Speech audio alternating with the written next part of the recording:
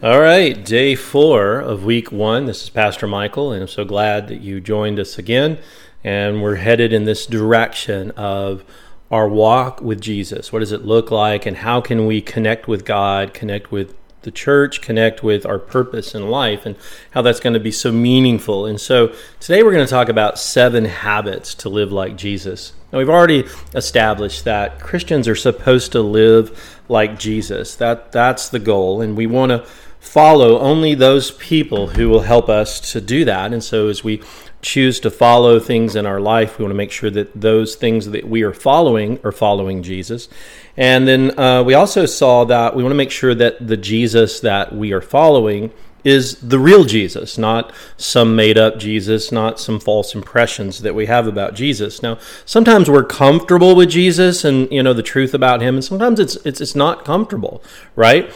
But let me talk about just how to generally follow Jesus, okay? So we're going to talk about, over the course of Rooted, we're going to talk about 7 habits or 7 rhythms or 7 patterns of life that we need to do in order to follow Jesus. Now, normally when you ask somebody about following Jesus, they're going to tell you, well, in order to follow Jesus, you have to not do things. They often think about the negative things, like don't do this and don't do this, don't do drugs, don't, have sex before marriage, don't, and then think of all the don'ts that Christians talk about.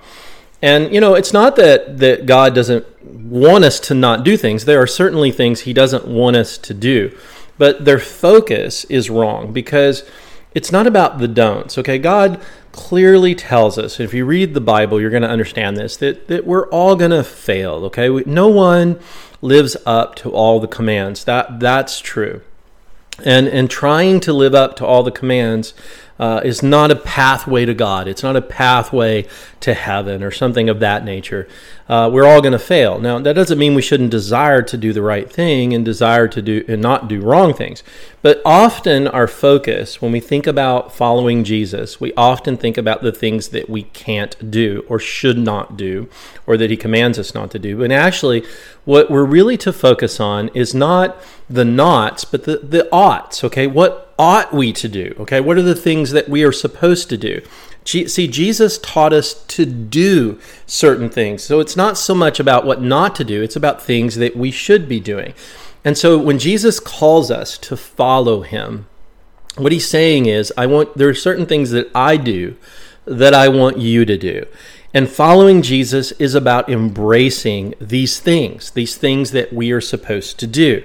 And so I'm gonna give you kind of like a heads up on this, because we not only see this in Jesus' life, but we see this in the early church. In fact, that's the value of the book of Acts, because in the book of Acts, we get to hear about how Jesus' disciples continued to do those things. For example, in Acts chapter 2, verse 42 through 47, we read about the early church, and it says, they devoted themselves to the apostles' teaching and to fellowship and to the breaking of bread and prayers, and all came upon every soul, and many wonders and signs were being done through the apostles. And all who believed were together and had all things in common, and they were selling possessions and belongings and distributing the proceeds to all as any had need. And day by day, attending the temple together and breaking bread in their homes, they received their food with glad and generous hearts, praising God and having favor with all the people. And the Lord added to their numbers day by day those who were being saved. Now, that's a description of what was going on in the early church. But what I want to focus in on is the fact that these people were doing the things that Jesus called us to do. So instead of thinking about what I can't do if I'm following Christ, let's start thinking about what we're supposed to do, okay? It's embracing a lifestyle. It is choosing to follow certain patterns in our lives that Jesus taught us to do. And so we call these the 7 rhythms of Rooted.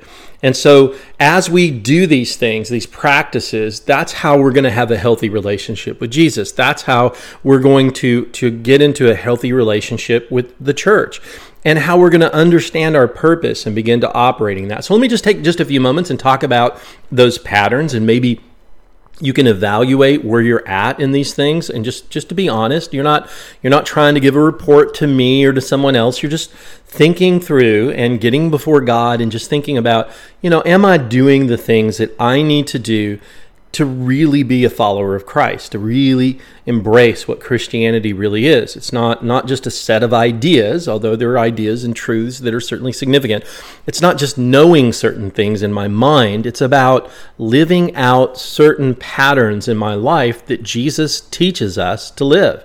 And so, for example, our first one is daily devotion, the idea that my job is to follow Jesus and to listen to God. And so how can I listen to God if I'm not reading my Bible, if I don't make the Bible a big part of my life? And so it's not just a matter of me going to church to hear somebody talk about the Bible. It's a matter of me being in the Bible on a day-to-day, week-to-week basis. And so where are you at in your daily devotions? Are you learning to do that? Is that a part of your Christian life, that on a regular basis, you're in God's Word, you're reading God's Word, you're applying God's Word to your life? Number two, the second pattern that we're supposed to have is prayer. Jesus taught his disciples to pray. In fact, he called the church a house of prayer. And we're supposed to pray. And so learning to pray every day, learning to live a lifestyle of prayer is huge in the Christian life. If we're not going to learn that, then we're certainly not going to grow in our relationship with God. So again, evaluating yourself. Is it your pattern to pray? And how often do you pray? And what do you know about prayer? The third pattern or habit or rhythm is the rhythm of repentance. Repentance is the idea that anytime I recognize something in my life that's not supposed to be there, it could be an attitude, it could be an action, it could be a habit, it could be something that I know that doesn't please Jesus. I know that doesn't that's getting me off track, or that's not the kind of reaction that I should have to this particular thing. The Bible doesn't say just try to fix it. The Bible actually says that the word is repent, that we have a pattern of repenting. And repenting is the idea of to recognize that I'm wrong, to realize that God's way is right, and to confess that before God, turn away from it again and again and again.